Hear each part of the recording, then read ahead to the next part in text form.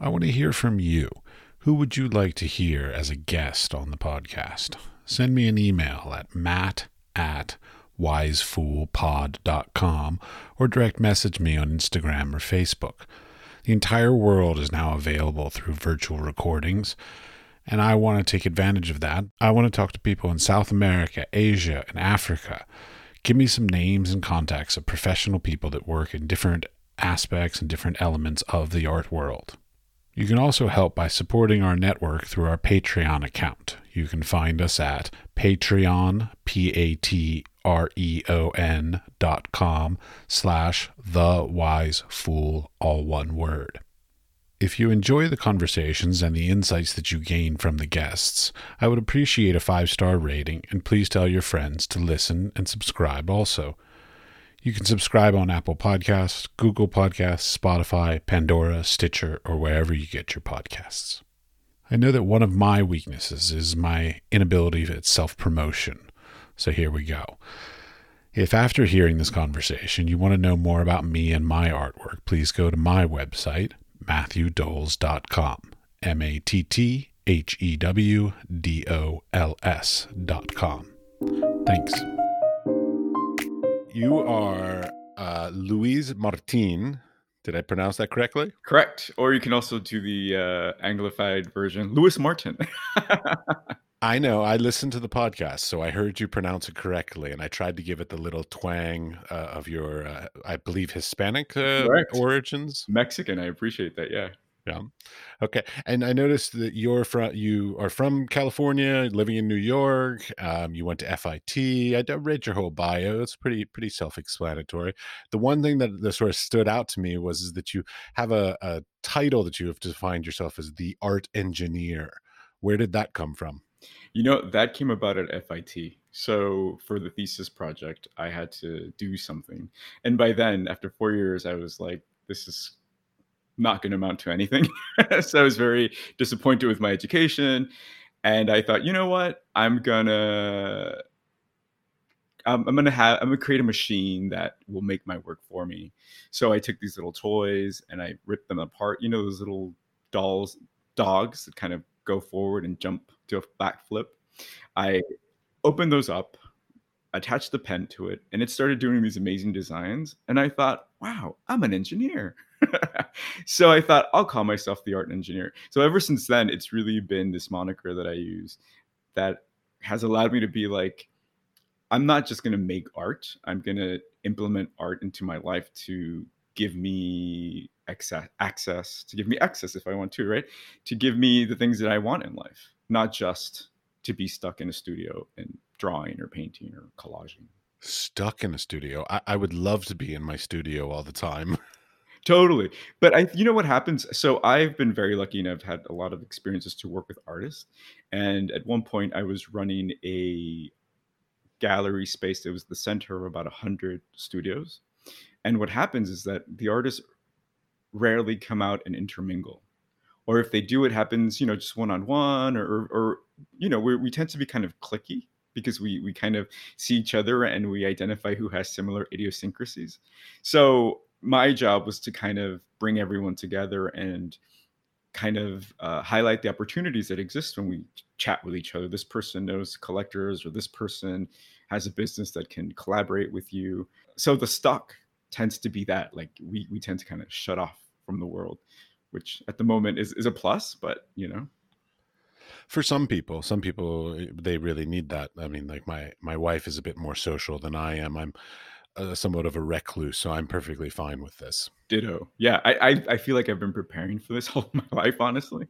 Yeah, pretty much. Like, I'm perfectly fine with it. I don't understand why everybody has a problem. Like, this is my dream. Like, because now also nobody else is really working really hard, so I don't feel like I should be going out and like I don't feel this weird obligation of like, oh, I need to go to this art event or I need to go to this, whatever exhibition, because none of them are available. So there's none of that external pressures to go do anything, and so I can just be here. The world caught up to us, absolutely. Yeah, I mean, unfortunately, it won't last, but, so be it. For the moment, enjoy it. So I noticed on your resume also that you've done a lot of different things. So you went to FIT, which is traditionally a fashion school. You now do more sort of visual arts types of works. I've seen that you have posters and the sort of collaged prints and T-shirts and other things that you've done as a sales thing. You've got such stuff available on Saatchi. You've been a curator. You also run a podcast, so you're like the consummate side hustle guy. Like you've got many different things in the irons in the fire.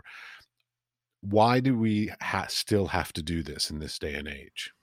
It's more of a chronology, right? Like that's what I did. Then I jumped to this and I jumped to that, all within the lane, you know? So I'm not doing all of them. Maybe I am, but I'm not doing all of them simultaneously. It doesn't feel that way. But also I feel that it's so natural to me, right? Not the hustling, because I had to read a few business books to be like, okay, right, this is how you do it, because I had no idea. But the art just felt, I saw absolutely no need to look for things that didn't involve what my calling was. I realized very early that my calling was art. That's what I do. That's what I'll do. That's my healing. That's my offering. So I realized that if it's art related, jump in, this is for you. So I've been able to translate that into many things. Being in New York, where you have to have side hustles, I think it also has to do with what's lucrative, what's working. Because I'll tell you, a lot of things that I've done that have been so moving, so enriching to my life haven't been enriching to my pocket, right? So you keep moving forward and you keep doing things. And I think this podcast that I've been doing has been a reiteration of that. And while it isn't bringing paying my mortgage, but it's kind of plotting opportunity for that in the near future. But above and beyond that, I get to talk to amazing people. I get to meet you. I get to meet people that I had no access to prior. So that's been really exciting. Indeed. My concern slash interest, like the reason why I created my podcast, is that basically I ended up in Europe and I'm an American, and I realized that I've been in academia, so I've been a professor for almost 20 years, and then I suddenly realized now that I'm not a full-time professor that I have no idea how the art industry works anymore. Things have changed, and quite honestly, I was in my little ivory tower of academia, and I wasn't paying attention. And so I want to know, how is it working these days? So like you're a young emerging artist in New York, like you're in the hub of lots of the art scene that exists in the arts industry. So like, what are some things that are, you know, different for you, I think, or what are some things that you have to do that maybe like people of my generation. How old are you, by the way? I'm 39. No, you're not that No, different in yeah, general. yeah, I'm not that Okay, far you're behind you. yeah, I was gonna say I'm 46, so you're not that, you're maybe one generation below me. Even But closer. Yeah, absolutely. it's still it's my disconnect is because I was in academia. So, how does, as much as I love talking about art and as much as I love talking about sort of inspirational things and all this kind of stuff, I also am really concerned because I feel like a lot of artists these days cannot afford it. Absolutely. I want to try and figure out little tidbits of knowledge, gain a little something from every person I talk to of like, how can we put our creative endeavors on a good, effective path to make it so that we can be stable slash successful slash not have to worry about paying the bills, kind of stuff. Like, so what kind of experiences have you had with that kind of stuff in New York? Right on. So I think part of my narrative, even though I am in New York, is demystifying the fact that New York is not the best place for an artist. While there is tons of things in quotes happening, you pay for them dearly. Even if it's a free event, even if you're just walking down the street and there's great, street art, you pay for it. So I think at this very moment, it's become even more apparent because right now people need help, right, through this whole virus, and it's just not there, and the people at the very bottom of the totem are the artists, are the people who are working in the supermarkets and the cafes. All of the cafes are closed. which are usually, employed artists. So it's tough. I think New York is a great place. There is definitely something magical about it because of its history. And in the United States, our history isn't that long, right? So it's a great place to be. But I think as far as business and having worked with so many artists, part of my spiel was diversify, diversify, diversify. Don't just do one thing because something can a parameter can change and then you're off balance, right? Which is kind of the advice that I've always followed. I'm an artist, it's my thing, it's my lane, but I'm juggling different objects in the air at different moments of being in my lane, so it's a big part of being an artist. And I think honestly, when you said that you were an academic, I started in art in museums. So very early on, when I was 16, I was kind of indoctrinated into this art culture, into this art class, which is a term that I have very recently come to terms with.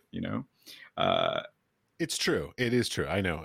I'm sitting here making faces. Nobody can hear them. So yeah, it is true. There is sort of an elitist class of people that are sort of surround themselves in the arts and the arts industry and all that kind of stuff. Absolutely. oh, absolutely. So, and I'm part of that. You're part of that, and I think there's a bit of a disconnect, right? When we're in the art class, we have access to things and we have clout, which doesn't necessarily translate into having a good paycheck to pay your bills or whatever, right? So there's a divide. I think an artist tends to be on the opposite side of that. Sure, they can be the art handlers and they'll get in that way, but artists really have to create their own economy by creating their work and valuing it themselves and looking for opportunities to connect with buyers or collectors one on one. You know, Right. But I mean, what I keep thinking about is like, okay, I'll give you a perfectly personal example. My wife is always like, oh, you're a photographer. You can take pictures. Why don't you go out and be a photographer in addition to teaching, doing portfolio reviews for Lens Culture, running a podcast, and being an artist? So I've already got basically three full time jobs, or what I hope that any one of could be a full time job, and I have to go out and do another one.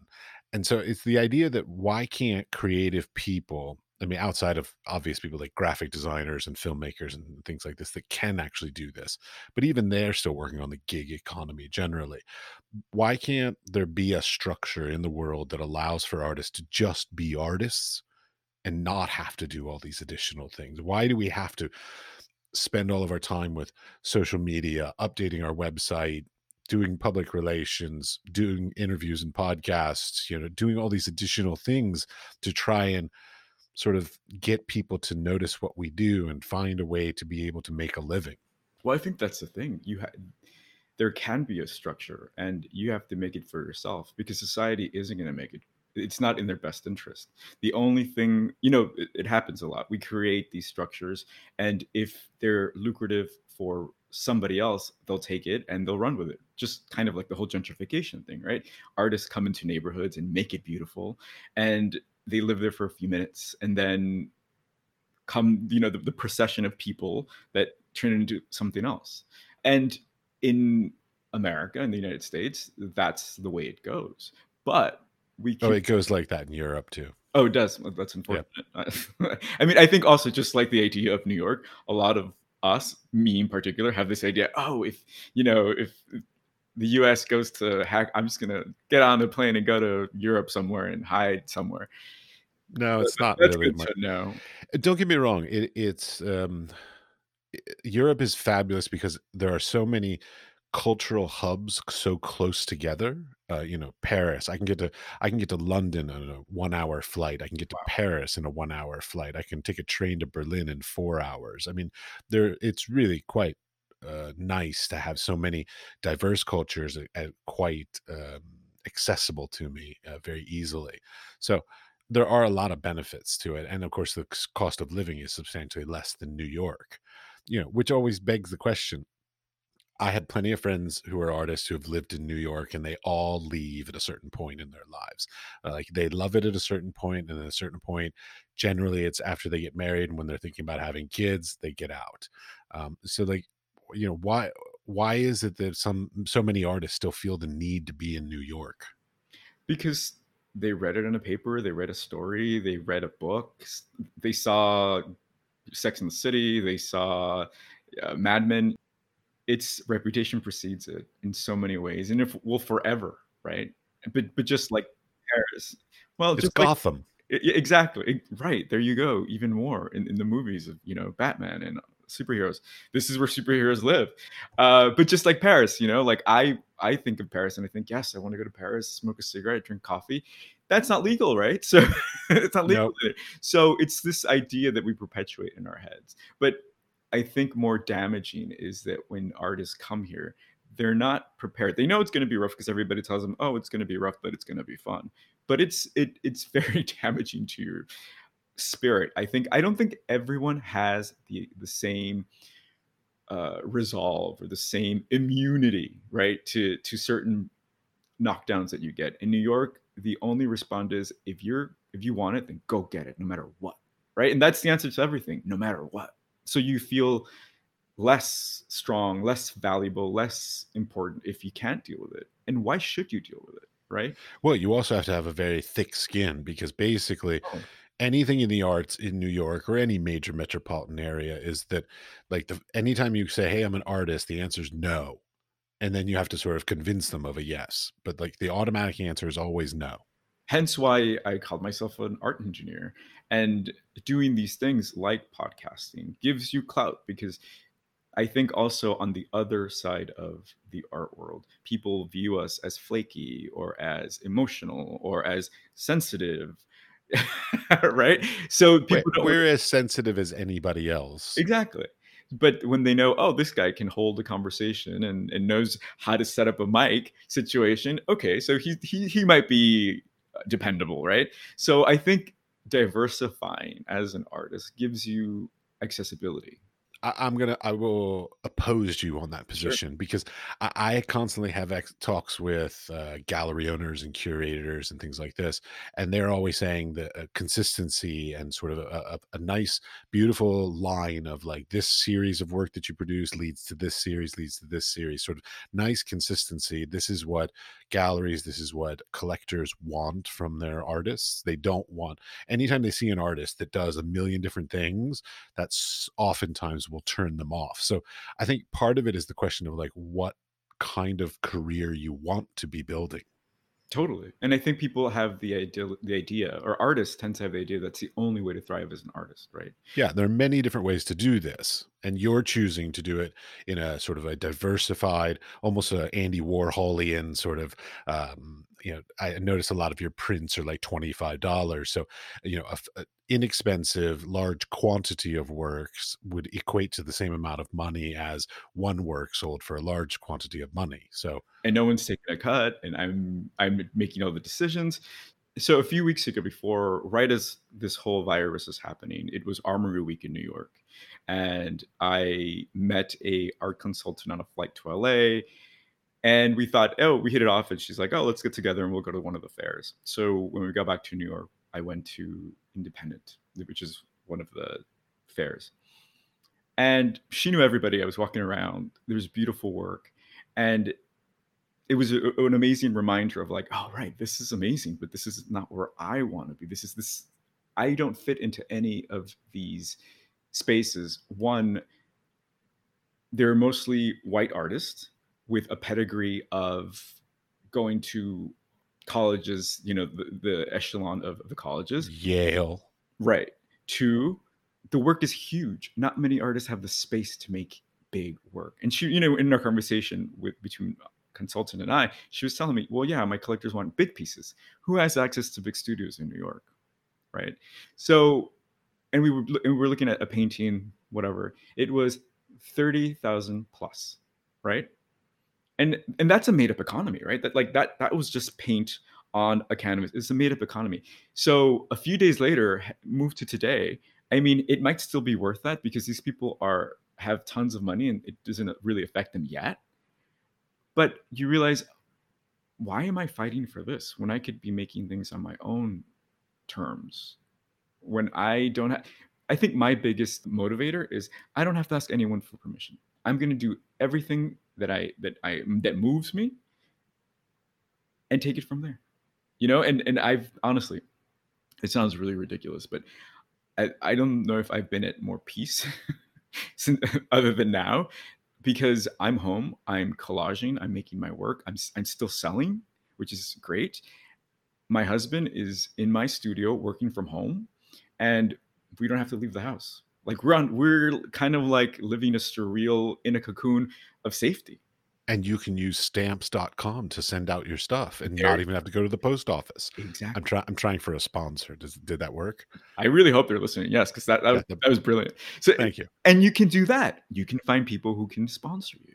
Like, you know what I mean? It's like we've been building up to this. You have Oh all. no, don't kid yourself. I am the worst business person, I believe, on the planet. Not really on the planet. I actually have a smart business mind, but I don't actually know. I'm a bad deal closer. Yeah, That's my problem. Like I can talk to you and schmooze you and encourage you to fall in love with something, but closing the deal, very difficult for me. I completely understand that. But here's the thing. So I was having this conversation with someone yesterday on Instagram. This other collage artist. She's like, "How do you get your work to be so crisp on Instagram?" I'm like, "Well, I take a picture with my phone, then I clean it up on Photoshop." She's like, "Oh, I don't know how to use that. I'm scared." I'm like, "Listen, just like in business, in Photoshop, you only need to know a few tricks that'll get you to what you want, and that's it. I don't need an MBA. You don't need just know the three hoops that you have to jump consistently, and you got it. So that's literally my skill set on Photoshop. I only know how to do three things. That's all I Three need hoops. to know. Yeah, Yeah. same thing with business. I know how to do three things. Auto adjust contrast, auto adjust. What's the other one? I And don't even know Magic what the other. Eraser, I just discovered Magic Eraser. Amazing. Oh yeah, Magic Wizard. Yeah, absolutely. Well, content aware fill is also fabulous, but it's a little bit more tedious to do. But And this is why we need to talk, because you know things that I don't, and you know things that I don't. I am a photographer, so I do know those things pretty well. Yeah, I mean, to better or for worse, because like at this point, I don't own a camera anymore. So How do you yeah, shoot? in here in Europe, you rent Oh, equipment. nice. I Smart. mean, technology is moving so quickly that when it came to camera equipment in particular, I saw absolutely no reason to continually buy the newest cameras that come out every year, or every 2 years, or every 3 years, how often you have to update.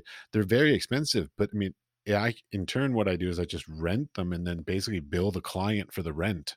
Nice. And that way I just instead of owning equipment and it's sitting around my house or my studio for, 80% of the month and I'm not earning any money off of it, you just rent it when you need it and there you go. It's just one less stress on you. See, someone that didn't know that here in America is gonna be like, "Yep, that's what I'm gonna do next." I mean, see, you're just dropping gold nuggets everywhere. There's so many of those rental houses like in New York. I think the first rental house I ever saw was in New York Yeah. actually. So they exist in major metropolitan areas, no problem. So most people can do it, and there are even places that if you have enough forethought, there are like online places that if you live in the middle of nowhere, you can rent very nice equipment. They will actually sort of ship it to you for like 3 days or 5 days or 10 days, and then you ship it back to them. So you can rent it for sort of short periods of time, kind of thing. So there are lots of these kinds of things. It's fantastic. But yeah, I mean, technology, expensive technology like video equipment, camera equipment, things like that. Either A, you could get away with lesser quality stuff, in many cases. But in the other cases, if you need that super high quality stuff, don't buy it, just rent it. Yeah, I mean, also, I think with, the layman, you have everything you need to just start doing it in your pocket. Like, I just started YouTubing, which I stayed away because I'm not a millennial. I was moved to, I didn't want to get caught up in numbers or who's watching what. But I thought, this is a really good time just to share my process and just for me, just to talk into the air. So I've been doing that and I've been doing it with my phone and it looks great. It's Yeah. like, what have I been waiting for? Like pandemic, So you know? don't get me wrong. I thought about doing it. I don't really have the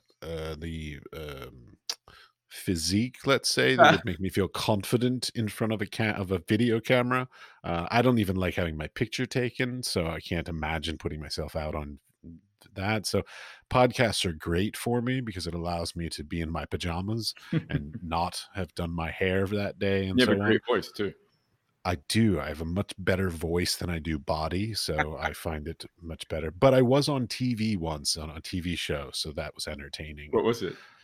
Um, I think it's called like I Want to Be a National Geographic Photographer. It was a Whoa. competition show, and I was a judge on the competition show. Okay. And it was very entertaining because it was actually in the Middle East, in the United Arab Emirates, and they dubbed me. So, so while I was physically there, and the expressions of what I said were in the finished TV show, they dubbed my voice in Arabic, so you never actually hear my voice. Oh no. Yeah, it Body was language, entertaining. indeed. Yeah, that's great. That sounds exciting. It was fun. It was What was great that fun. like being there? Oh, I lived there. Oh, Yeah, I lived in Abu Dhabi for 6 years. I was a professor at Zayed University, teaching Emirati women art. what a great job. It sounds great. It really does. It really does. Was it not? It, On the record. uh, yeah, I was gonna say, like, what the question is, what am I willing to say about it on the record? Exactly. It was very good money. The lifestyle was magnificent. You know, they paid very well. You were given lots of benefits, lots of perks. The school had unlimited budgets for buying resources and space and everything needed for all the students. But there, I mean, living in a Muslim country, being an artist from America, moving to a Muslim country with the limitations on things. And on top of that, I was teaching Muslim women. So mind you, they could not take pictures of each other. Wow. They because it was against the Sharia law to even photograph women at all, much less like take pictures of their faces or anything like this. So the limitations on what they were able to take pictures of, because the even the educational system still fell under Sharia law.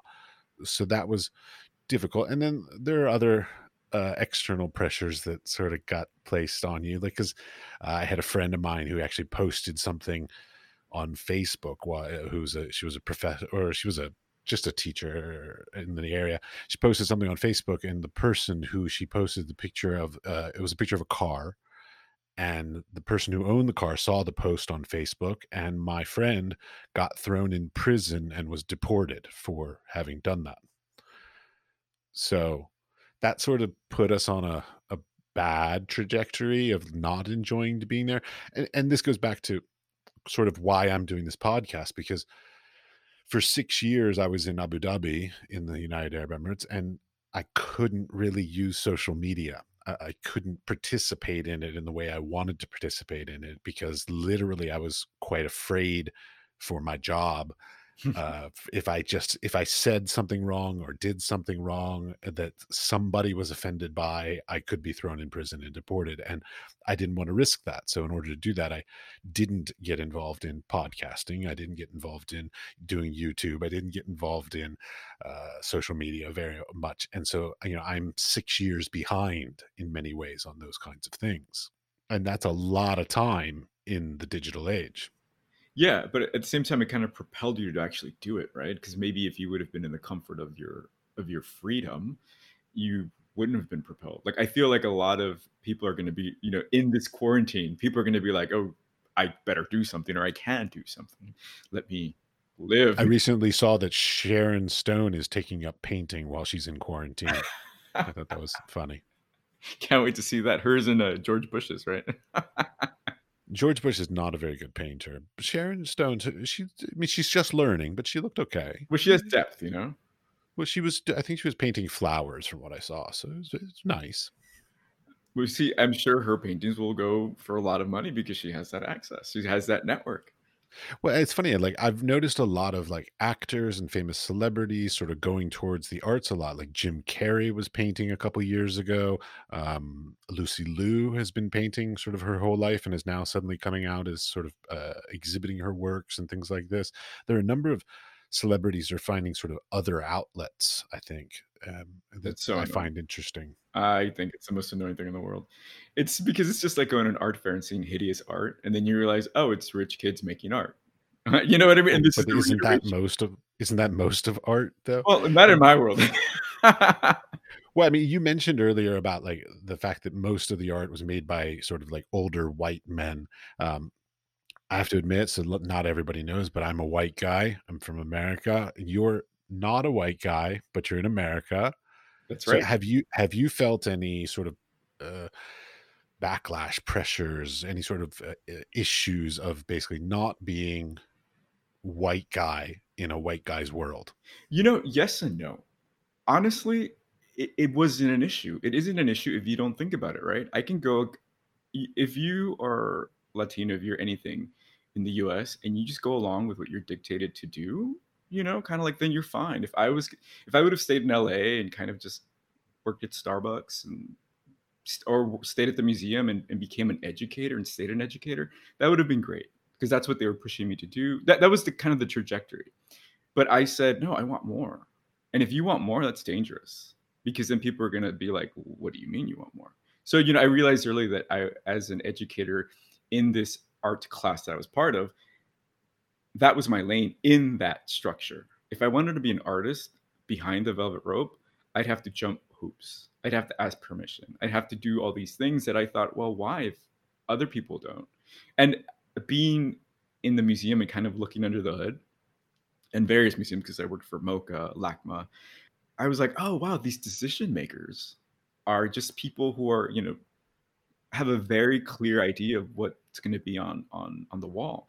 And the art that I did see, like of Mexicans or Latinos, were art that kind of reiterated the idea of what a Mexican was, right? So Frida was everywhere, right? Like, oh God, and God bless Frida Diego Rivera, with the and yeah. sombreros and blah blah blah. And it's like that's cool, and the Virgin Mary, God bless the Virgin Mary. But it's like that's great, but that's not who I am at the moment. That's not who you know what I mean? It's again, it's this idea of our nostalgia for New York always being the Empire State Building or Paris and drinking coffee. It's like no, that's like stuck in time. Like Africa, you think of Africa, you think of safari. No, there's cities, there's like technology there now. So it felt that way to me, but I've always been very optimistic. I've seen things, I've been through things, so I know it can get worse. So I'm super optimistic. And working within that creative class that I keep talking about, I realized, wait a minute, I have so much more access than any of my peers, any people around me. So I can go into beautiful spaces. I can connect to people who know about things. So when I was 19, I was like, I'm out of here. I'm going to New York. I didn't know anybody. I did that whole thing that people do. And because I worked for museums, it was easy for me to get a job just on a high school diploma. And I got a job. And so, yes, it is, there are certain things expected of you. But I think it's true for anybody, right? If you want more than you're allotted, then you're going to get a lot of looks and people are going to tell you stay in your lane. And it's your job to be like, okay, or walk faster and go higher. And I mean, that's my trajectory, I hope. Well, it's funny you say that. My wife and I, so keep in mind, my wife is Czech and I'm American, and we have this debate going back and forth because Czech people, as a general whole, have this sense that it's best to be humble and sort of not stand out in the crowd and just sort of go along with it and just do enough, but not anymore. Whereas I come from America. In America, it's you can be anything and you should strive to be the best in the world at Right. whatever you want to do. And so we often sort of clash on that perspective because it seems like that's a very common thing in this part of the world and they sort of resent it about Americans. Absolutely. I can totally see that. Yeah. But I mean, I think that's the American gift, honestly. If there's any patriotic essence in me, it's that. I mean, as an American, I have this DNA that says go for more because you can do it.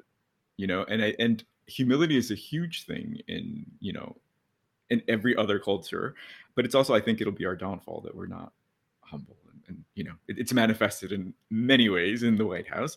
So Yes. everything has its course, it's full circle, and here we are. when it comes to politics, current politics, I'm not optimistic. But what I am optimistic about is the fact that I'm not in America. And Yeah, so that's good because I have not been there the whole time that Trump has been president. So um, I haven't actually seen the changes myself, but I'm sure if when the next time I come back and visit, I'm sure that I will be able to feel a difference oh, going on absolutely, in the country for than sure. because I left 9 years ago and haven't really gone back since. So it's been a while.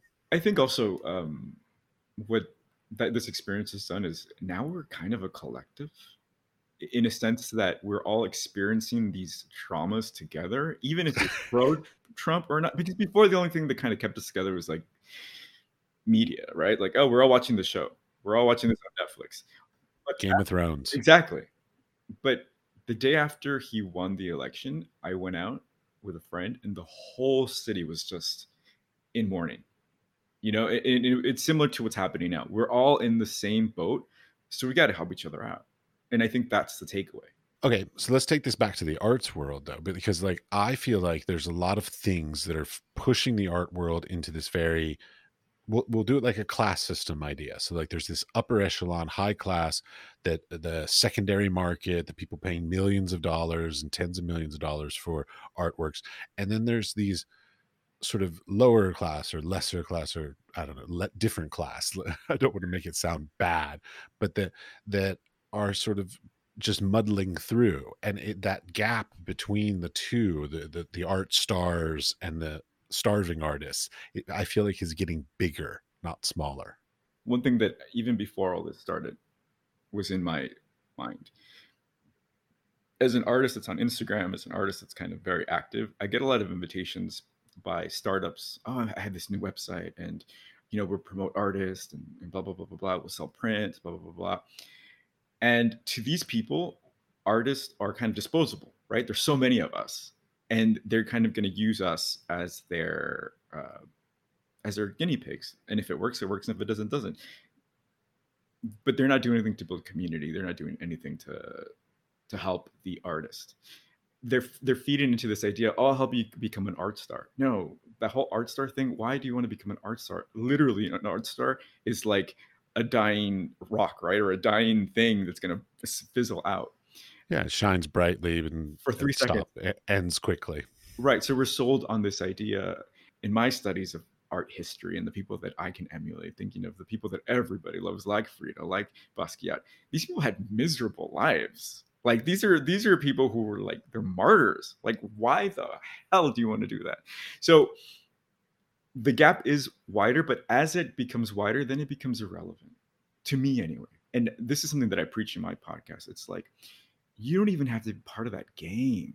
Like there's this other side that you can be eating, you can be wherever you are and connecting with people who will support you, and you don't have to grovel. You don't have to pretend. You don't have, so that's kind of like the art world that I'm trying to create around myself and bring as many people who want to come with me.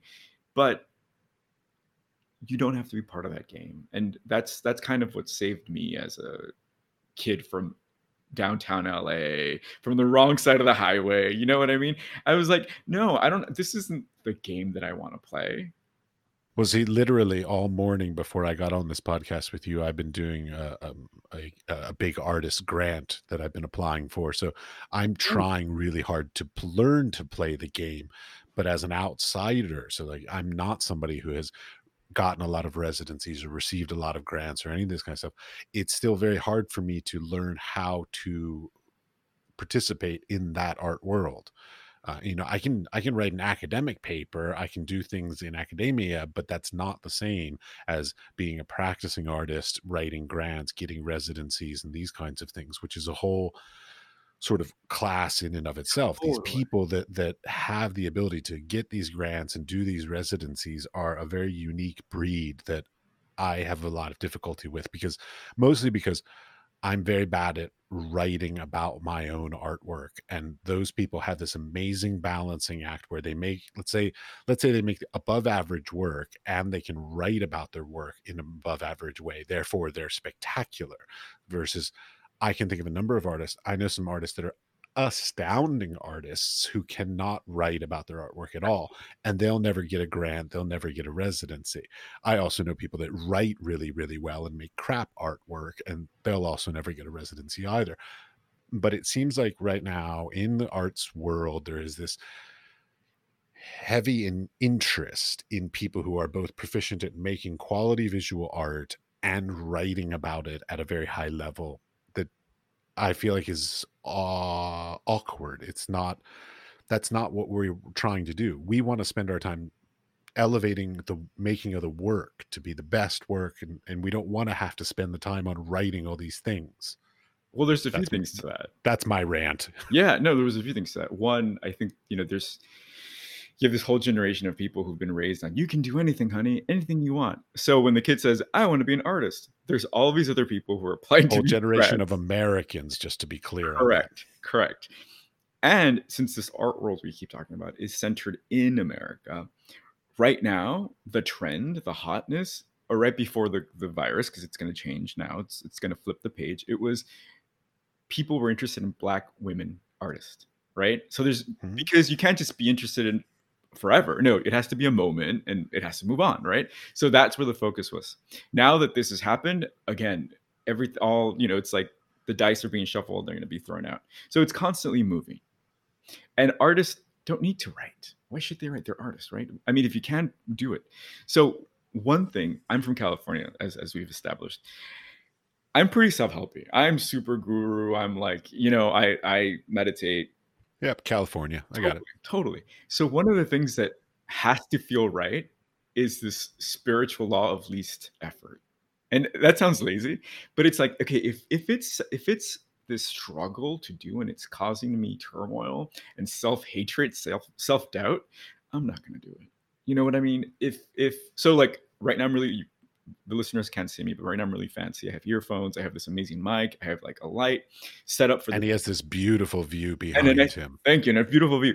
But normally I podcast with my earphones because it has to be easy for me to work, right? So everything that I do has to feel right. And I think if it feels right, then you kind of can't fail because you're setting your own parameters. And that's important. So the whole thing with like writing grants, I didn't want to get in that game ever. So my thing has always been about collaboration. You need money. There's so many rich, great people out there who are willing to write you a check and be like, here, it's a tax write-off in America, right? So for instance, I did this. I was running my own gallery in the middle of all of these studios, 100 studios. I never paid rent. I never. Was this in New York? It was in Brooklyn, yeah, in New York, in Bushwick, which was or is a creative hub of artists. I never paid rent because I collaborated with the owner of the studios who needed someone to kind of cultivate a culture. Oh, I love the barter system. I think it's Exactly. fabulous. Like Exactly. if a barter system could make it so that I can make art and pay my rent with it, just like, trade off, I'm all for it. But unfortunately, most people who own properties are not willing to do that. And I mean, also like if you stay in a property for a couple years, they don't want 25 pieces of yours, one every month kind of thing. So like it's not going to work. Yeah. But I would love that if there was some way we could barter for necessary parts of our lives that we have to go out and hustle and do side hustles to try and make money towards, then I'm all for it. And these are the systems that we need to kind of establish now during, the even playing field. And artists have to like be like, okay. So one thing that I'm doing right now, which I've I've I've always put collages on my Instagram, but right now I'm doing this initiative that this artist in England did called the Artist Support Pledge, where you say you're going to sell work for under $200, and when you have $1,000 in sales, you pledge to buy the work of other artists at $200 or less in your community to kind of keep each other going. So I'm like, oh, cool, I'll do this. I love supporting artists. I love my artists. In doing so, I'm putting it on Instagram, but I'm also being very specific with the parameters. Okay, so this is the pledge. This is how big it is. This is how much it is.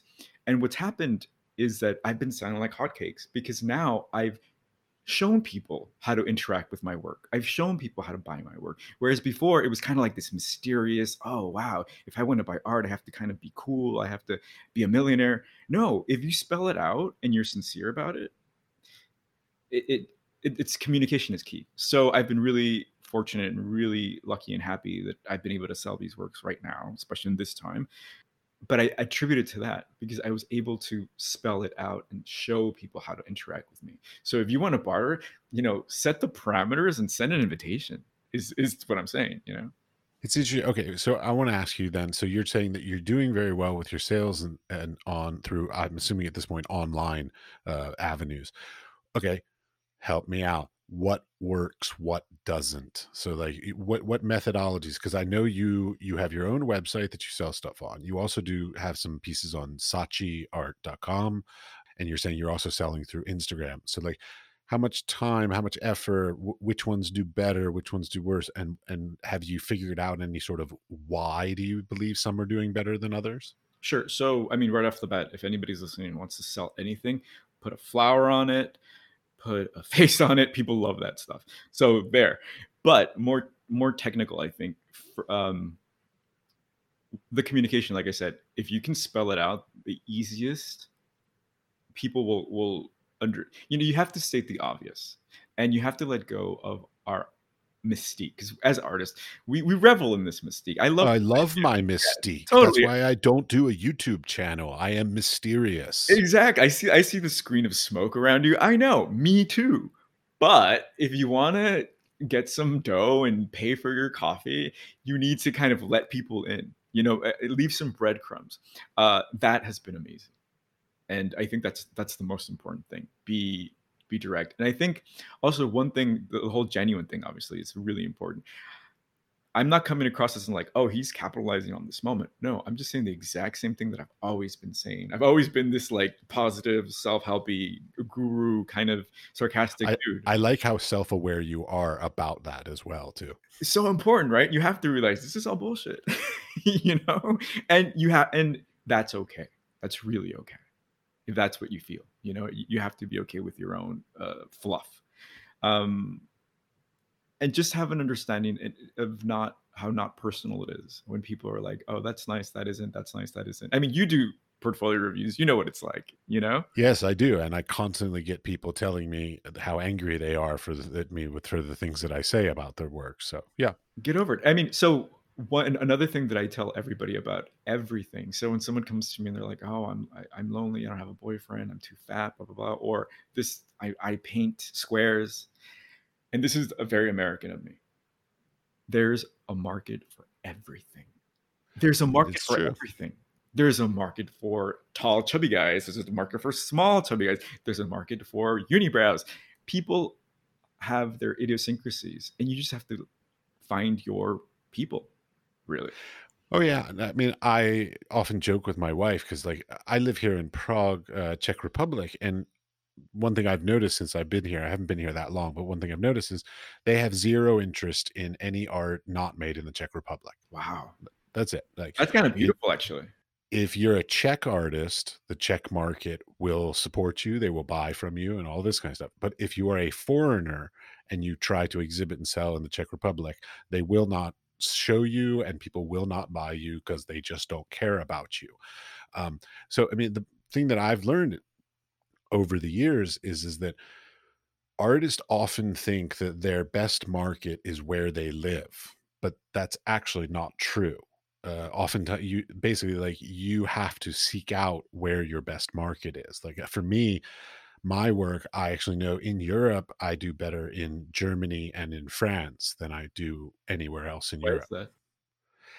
I have my heritage is German, so I'm sure that I probably have a little kick on that. And I work figuratively, which France is a huge general advocate of figurative artworks as well. So but the bottom line that I figured out was basically just because you think this is some places your market, or just because you live somewhere, that does not mean that that's where your market is. And especially these days with the internet. Absolutely. Can I tell you? So I have this podcast, right? And like you hear me. Please pitch your Oh, podcast, by the thank way. you. You haven't said the name of it yet. It's Studio Confessions. You can go to studioconfessions.com and check it out. So my podcast is, it says Luis Martin, and that's how I open it. And so it's a very Spanish name, so you think, oh, it's gonna attract Latino artists, it's gonna attract blah blah. And that's who I thought, oh yeah, great. I look at my demographic in the back office, which I never do, but once in a while I'm like, oh, let me see who's listening. It's Middle America. I was like, whoa, that's amazing. Like had no idea I had friends there. Now I have a community there, and it's like, okay, and it just attributes to what you're saying. It's not where you're at always. It's not the obvious thing, which is why I'm saying state the obvious. If you know what I mean. So it's an interesting thing to be aware that the fact that you don't know everything, and you kind of just have to explore. Before starting this podcast, one of the things that I had a great revelation in my own life about was that I made a lot of mistakes in my life. One of my mistakes that I've talked about on the podcast before is that I moved a lot. And in moving a lot, I didn't build a strong foundation of a network and all this kind of stuff. And I was very bad with keeping connected with people. But even worse than that, I was very arrogant. And that does not go over well in the arts world. Nobody wants to work with the arrogant person. People want to work with the people that are fun and nice to work with. I mean, you don't have to be a people pleaser, but just don't be an ass. Sure, absolutely. And I was an ass for many years. So I'm trying to sort of make amends for that through this podcast. I think you're doing a great job. Okay, thanks. We have such an amazing opportunity as podcasters, especially podcasters that interview people, because your community is growing daily or weekly or however you do this, and these are people we can tap into at any moment, and we should tap into them constantly to kind of build that community. But these are the people who will bring the people to your event. Oh yeah, yeah. Oddly enough, I'm not so concerned about local people, but because they aren't concerned about me. But the world, like, I mean, I'm going to be in the near future. I'm going to be talking with an artist in New Zealand, and I've got another podcast lined up with a curator in Canada, and then a curator in Brazil, and like all these really great, far-reaching people that I could never have had the Exactly. opportunity to talk to 5 years ago. Exactly. And so my podcast, I always did it face to face. I thought it was just more personable. I thought it would gave me the perfect excuse to travel. So I'm like, oh, there's an artist in Seattle we have to go meet. Let's go. So we went. We do these things, but now because we can't, it's pushed me to do this virtual thing. I have to learn a bunch of things. But on top of that, I'm literally speaking to somebody from the Czech Republic. Like what? Like, you know what I mean? When was that going to happen? So all When these you good came to the things. Czech Republic. Exactly. And believe me, I would have. So, it's these things of these opportunities that are opening up, that will keep opening up. This podcast started as me, and it will continue once the whole pandemic stuff sort of passes by. I will still continue to travel. I really enjoy showing up to people's galleries and institutions and studios and sitting down with their microphones and having a drink with them and talking with them. There's something very beautiful, even though like all the listeners are only getting the sort of the results of it, but that for me there's something really great about having that time in their space to discuss them and their lives and their interests that I find very special. Without a doubt. Well, come to New York whenever you want after this is done. Yeah, New York. I love New York and I hate New York. Oh, So please, yeah. everybody. I don't think I don't think anybody can claim an adulterated love for New York. Oh yeah, no, I have a lot of bad memories there from I used to be a bit of a drug addict, and so I used to go up to New York to party a lot. This is And the place to do that. Yeah. oh yeah, no, it was fabulous. I mean, I got some of the best drugs, had some of the best nights, but so I've got sort of sorted past memories of New York. What's your best memory of New York?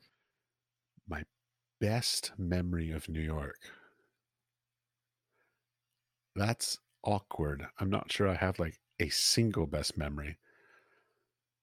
I mean, stupidly, it's going to sound really stupid, but like I remember being very young. I think I was like 8 years old, and my parents. It was the first time we'd ever gone on a trip. We were in Washington D.C. is where I grew up, and they said, "Okay, you're old enough at 8 years old. Oh, you're old enough that we need to go see a show on Broadway." Nice. And so we went up to New York and we stayed in a very nice hotel, which we never did, so because we were not wealthy. But we stayed in a very nice hotel and we went and saw Cats. It's awesome. Yes. Well, I mean, we're talking early 80s, so like Yeah. cats was actually a That's the good New York thing thinking then. too. Yeah, yeah, yeah. So I mean that kind of stuff, but like my personal memories, like some of the best memories are like the random art galleries that I walked into that I did not know about. Like the times that I've gone to MoMA, and like last time I went to MoMA, it just happened on while I was there. One of my favorite artists, just coincidentally, like I literally didn't know the exhibition was going on, happened to have an exhibition of his artwork, and I was just like, hell yeah, that's amazing, because I'd never seen his art in real life before. Wow. So like that was my first chance to ever see his work, Who was in it? real life. The Robert Heineken. Wow. He's a photographer from Chicago, and I worked very influenced by him in my youth. And then while I was there, I just happened to be like in there, and I like turned a corner, and I saw a Starry Night was there. And I'm just like, "Oh, yeah, okay, of course Starry Night's here. Why would Starry Night not be here?" It's just, these random things. It's never the planned things that are the most Correct. That's so amazing. right. It's always the randomness of things. Like one of my weirdest memories that I still have was that same trip when I was like 8 years old. My parents we went to this new area of New York called Soho, and people didn't know what this thing was. They couldn't figure out that it was south of Houston Street because it was pronounced Soho, so they were looking for Houston Street. But anyways, the I remember going into this art gallery, and there was an artwork that was a Harley Davidson motorcycle that was being held off of the ground by Cupid dolls. I was 8 years old. I Super thought that was fascinating, like, so, like, it's those little tiny randomness things throughout my life that have sort of influenced my works. absolutely. That's New York. Yeah. Oh, yeah, like, my favorite work ever that I've ever experienced in my life. Okay, it's not a New York story, but I love telling the story, and I've never told it on the podcast.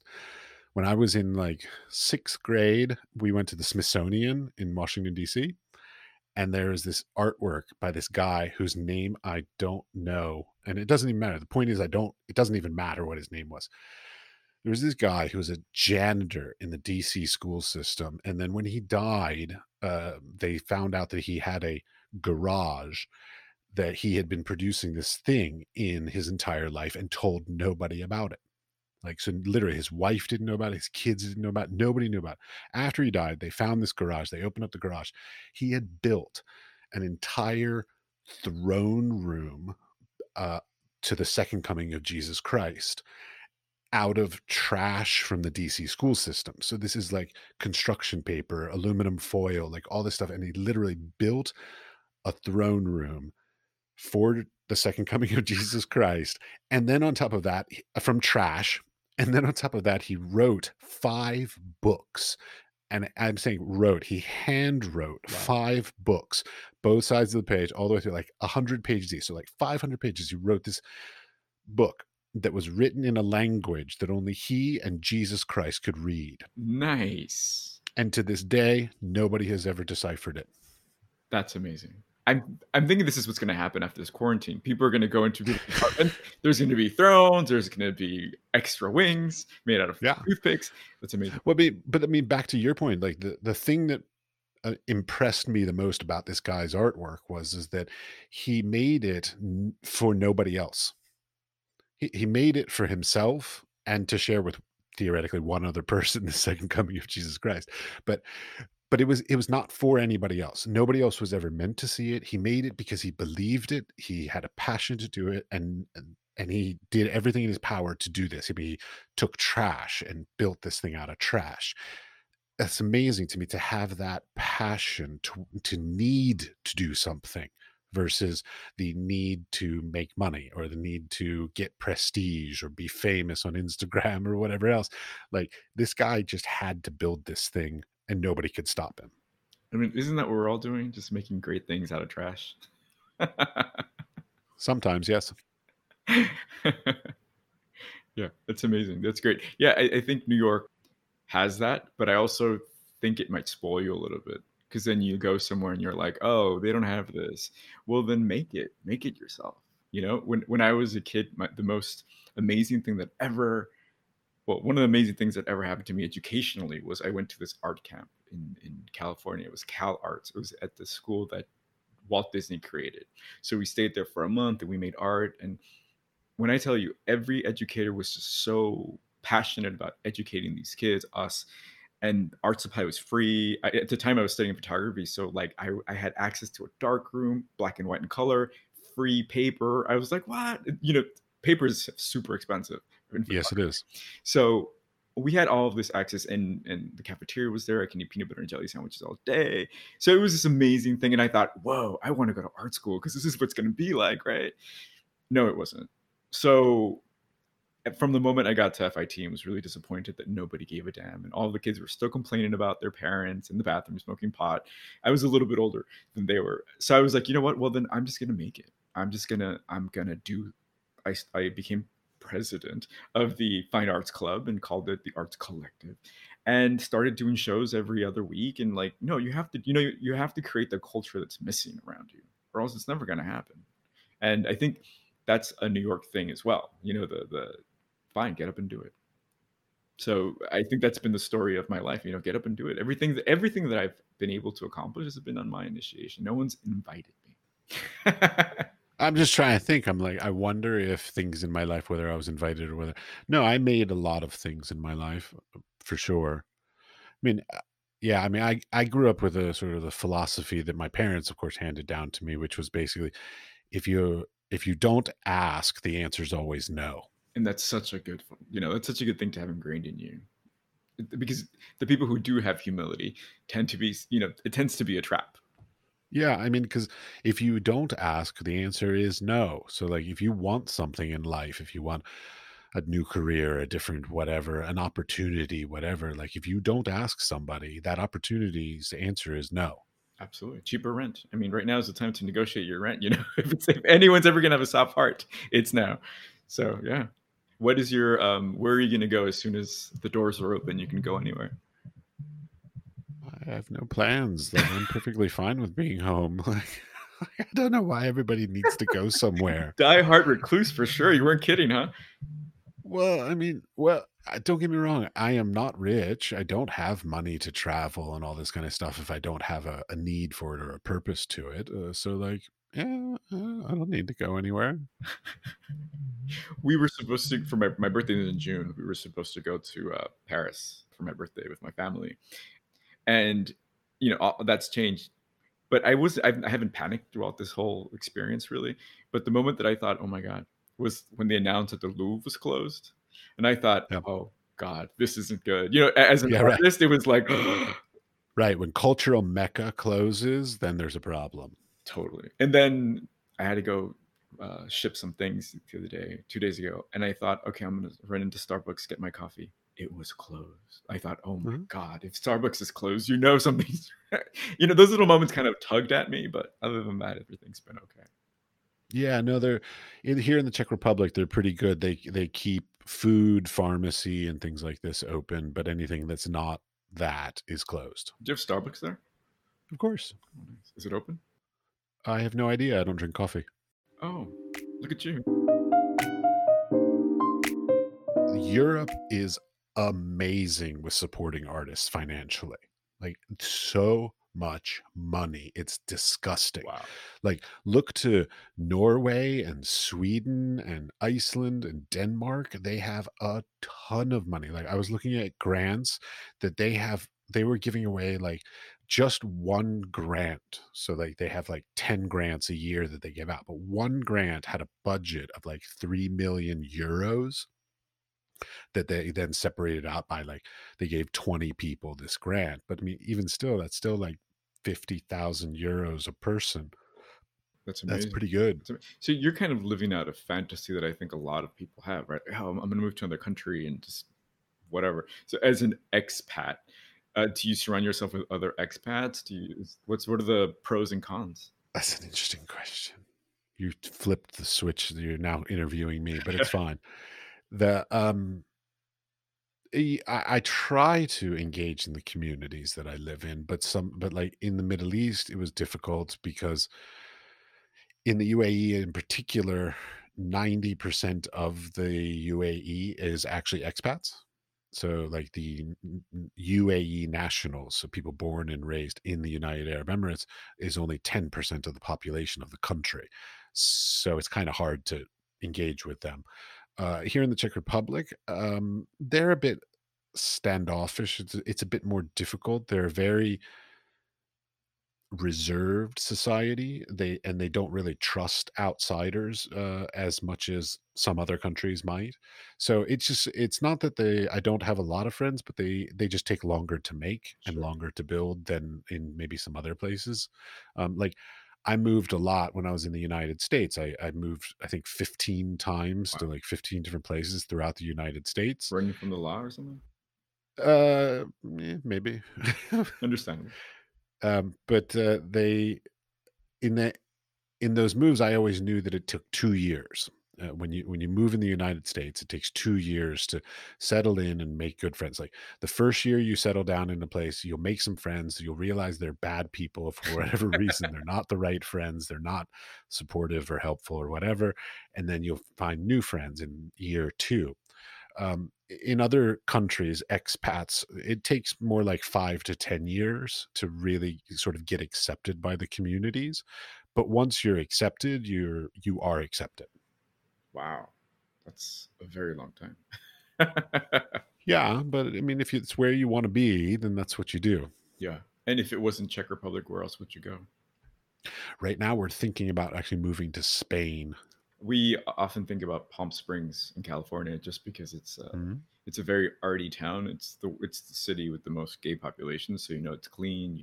Is it Crime. really? Yeah, so crime rate is low. Good restaurants, art buying community, which isn't often a thing in the United States.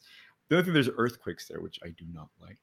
You should go to Berlin. Berlin is an amazing gay culture. Yeah, And it is fabulous for artists. Like, wow. You want to be a practicing artist in a foreign country, Germany is the place to do it, and specifically Berlin, because they fund artists very, very well, even non-locals, non. even Wow, it's non-locals. amazing. Yeah, it's amazing. Yeah. I mean, but I also have very lofty American dreams. Like one of my goals is to like see my work at Target for the layman to just be like, yeah, I want a Luis Martin print for $5 for my daughter's room. I have I love Lisa Frank. Do you know who Lisa Frank is? Mm-mm. So if you grew up in the '80s and you're American, Lisa Frank was this very girly, stationary producer. So she made these pencils and trapper keepers and folders of like the most saccharine filled imagery of like unicorns with like pink I ice just looked her up. cream. Yes. Yes, I remember these things on Trapper Keepers. Exactly. So, she was a graphic designer in essence, but she was an artist. So, actually, and that's a really amazing case study. So she had this vision, and she can make this beautiful art, but her husband, who's not her ex-husband, was the businessman who kind of helped her get it on the Trapper Keepers and get it into stores. So I kind of want to do that with Target because I'm an American. I love Target, and I've been going to Target since I was a kid. So, See, that's funny because I'm in Europe, so it's IKEA is our reference here. oh yeah, really? Mhm. It Yeah. it's not just, I mean, I know here it's not just furniture, but do they have, like, a bigger, Oh, food yes. section?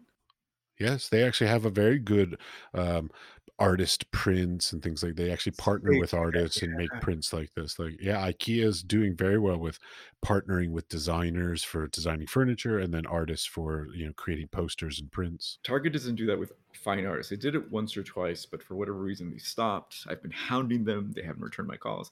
But yeah, that's part of the that's part of the dream. That and Starbucks, actually. Can I tell you? My husband and I drove from LA to New York on a whim, and we stopped at every Starbucks.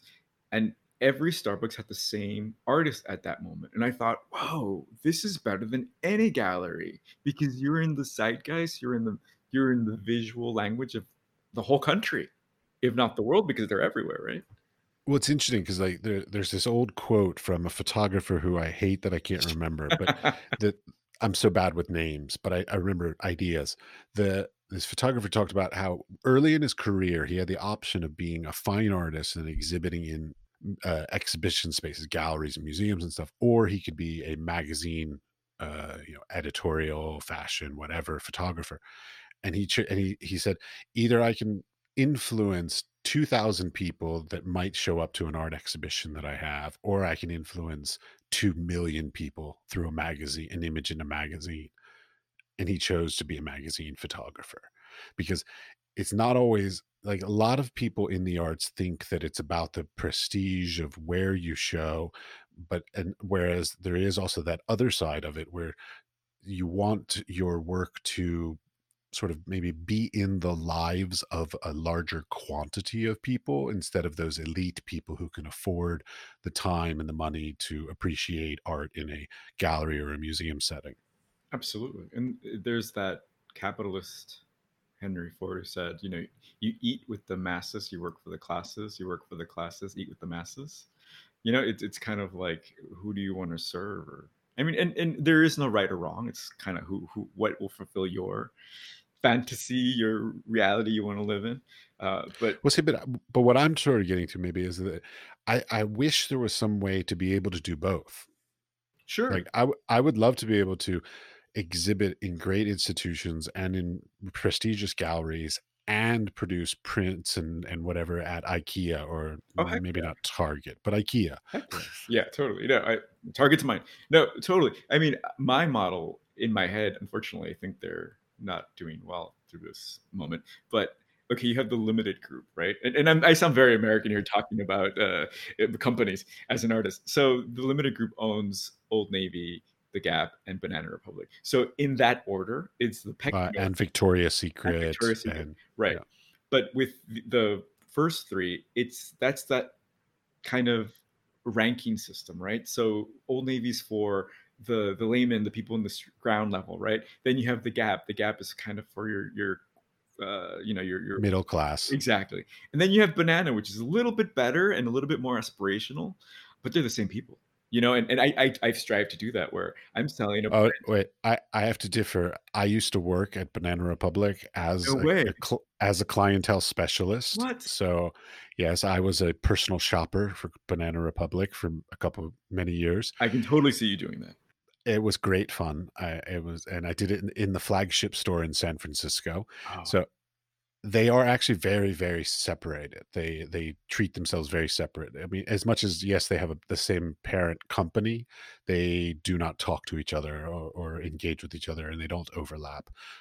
So no, those are very separate that's companies. amazing. That's amazing. But that's my in my head, that's how it goes. Okay, I can sell a $20 print. I can sell a $70 collage, and then I can sell a bigger painting or a bigger collage painting for X thousand dollars. Right, but what I'm saying is that like specifically, I'll say like the elitist level. So your galleries and your institutions, your high dollar buyers and collectors and all these kinds of people, they don't appreciate artists that then sell the 5, 10, $25, $75 prints. Like they want to know that what they're buying is one of a kind, it's unique, and nobody else can have it, even in a version of a print, if they're going to spend Sure. Yeah. $50,000 on a painting. And so what I wish was that there was some way we could literally find a way to have the opportunity for artists to be able to have the multiple income revenue streams, sell your unique high priced pieces, the institutions and the collectors and all this, and sell lower priced prints or maybe different work completely at a more affordable price point in order to get more people knowing their names. Well, I'm going to tell you what I would tell any militia. You have to infiltrate.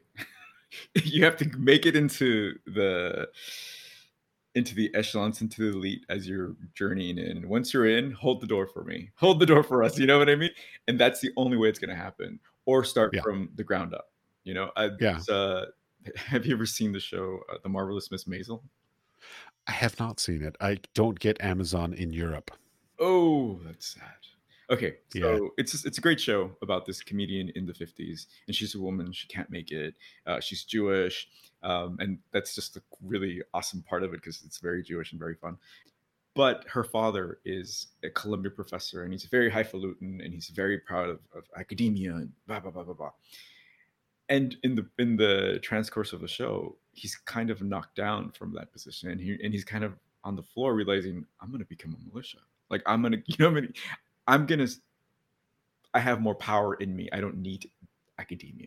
And you know what I mean. And I think that that's a big thing. That's a huge thing. I think once you realize that, oh wait, I have as much power on the ground floor as I do in this ivory tower, and if not, I can get it.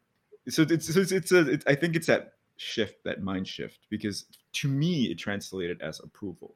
Like, oh, I don't need Yale's approval. I don't need MoMA's approval because I'm I don't need it, but I'd like it. sure, yeah. But carry on. You know, Well, the honest truth is most of those kinds of places and institutions often won't truly sort of admire, respect, whatever most people until later in life anyways. I exactly. mean, this is one of those mixed things that like all these young artists that are out there, all these Instagram stars and these YouTube stars and stuff like this, they may be great and all that, but they're not going to be the ones that end up being having retrospectives at large institutions when they're 80, because their climb and descend is very abrupt. I mean, for me, and don't get me wrong, the thing is my podcast is called The Wise Fool, and maybe it's because I'm foolish I about love this. that. Is that I believe that like an artist should be about well, an artistic career should be about a nice, slow, progressive, steady climb throughout your career. And the people that I sometimes meet and talk to often are thinking like, I want to be a star. And like, that's not going to build you a career. Now, it might build you a little bit of fame for a moment, but it's not going to build a career. And so, like, I try to, when I teach and when I talk to people, I try to talk about like you incrementally build your career over decades, not over months. Yeah, And I feel like the younger generation doesn't believe in that. yeah. Well, again, it goes to that, that whole generation being grown up on, you can do anything you want. You can, if I you, was raised on that, I was too, and I took it. I took it seriously. I'm like, okay, but I also but I took realized, it seriously as that I can do anything I want and it takes a lifetime to build a career. right. The toughest pill for me to swallow was seeing all of these damn artists that were getting their retrospectives and they could hardly make it to the damn museum because they were so old and full of vice. Oh, so what scared me straight? Not straight, but it scared me to pieces. This movie, and I'm going to get it wrong, but it's about a Japanese artist, and I think it's called The Bunny and the Boxer. Yeah, yeah, I know what you're talking Have about. you Yeah. seen it? Uh-huh.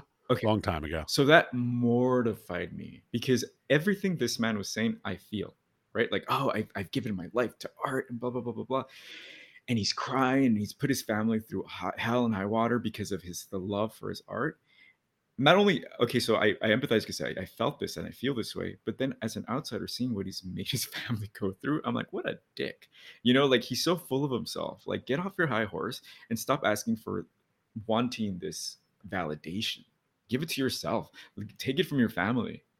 So I'm like, I don't want to put my husband through that. I have sisters, I have nephews, nieces that I want to contribute to. I don't just want to be this leech of like me, me, me, me, me.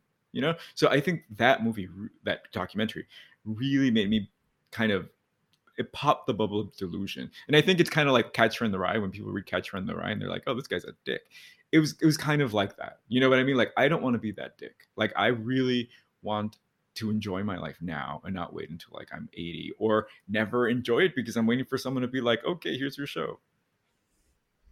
Well, and that's the hard thing, which is what I'm, trying to do with this podcast is trying to figure out how can we make it so as a creative person so that we can earn enough of a living through our creative things so we don't have to do something else to get through to be able to continue to make our stuff so that we can get better so that we can have these long careers that will allow us to build. I mean, I can't tell you how many people I went to grad school with at SFAI, and I can only think of maybe three that are actually still making art of that whole group. So I mean, I graduated with maybe 100 people, and maybe three of them are still making art, and that's not including myself. So it's a very sad state of affairs that some of the most talented artists are unable to continue their careers and build their careers because, well, they have to make a living. Yeah. Yeah. But again, what does that mean? Like, so I collect my friend's work, and there's this guy that I worked with at some point. He was in one of the shows. When I say, like, I mean just ticked all of my boxes to like genius. This guy was brilliant. Like he did collage, he drew, he painted, and everything he made, I was like, I would pay anything for that if I could. And in working with him, I got a piece, and it's in my somewhere in my house. Yes, I did the same thing a lot. Trading with other artists, Absolutely, love it. absolutely. And I mean, this guy, I'm like, okay, this guy at any moment, right? But he didn't have the mental toughness to hang in there. On various occasions, he's lost it. He's gone on these rants like, "Oh, how horrible the world is," and yeah, the world is horrible. But guess what? You are fucking talented. This doesn't come easy, right? And no, it's not your job to get an MA or a business degree or go to Target or whatever. If that's not even your thing, but we got to figure out what it means to have a life. Like he's a New York artist. He's from New York, so it's difficult, right? Because this is all he knows. But maybe you need to move to the desert and do your work and eat and spend $30 a month on food because that's how much it would cost in the desert. You know, And it doesn't eat peyote and have a good time, yeah. exactly. It isn't the be all end all to be an artist in New York. Come, you have a friend here. Stay with me if you want. Come once every 6 months, but you don't have to be here because you're not going to produce your best work here. Well, that's the thing, like, everybody I knew that went to New York, basically, they go to New York and they experience a lot, they see a lot, they, soak in. It's sort of like I define an artist moving to New York as the time when they're a sponge. So they go there just to soak up all the culture and the connections and the research and the history and the knowledge and all that, and then leave and go somewhere else and make your art there from everything that you gained by living in any major metropolitan area, but in this case, New York. I think as I think back, I think the root of my self-helpiness can be traced down to this one song that was in the soundtrack of Romeo and Juliet by Baz Luhrmann. It was called the SPF song. Are you familiar with it? I know the movie, but I don't know the song in particular. It's a horrible song, but it is like this wisdom bomb. And one of the advice he gives in the song says, live in New York once in your life, but leave before it makes you too hard. Live in Southern California once in your life, but leave before it makes you too soft. And that's the thing, right? Yes, It's it's very true. because it'll happen. It'll happen. Oh, yeah, yeah, Soul Coughing is a band that I used to like, and they have a song about how New York will basically suck the life out of your soul. Yeah, but again, it boils down to just know what you need because my shirt isn't going to fit you. Your shirt isn't going to fit me. We got to tailor our lives to figure out how to win this game because very few people are set up for success, and it isn't this small, medium, large thing.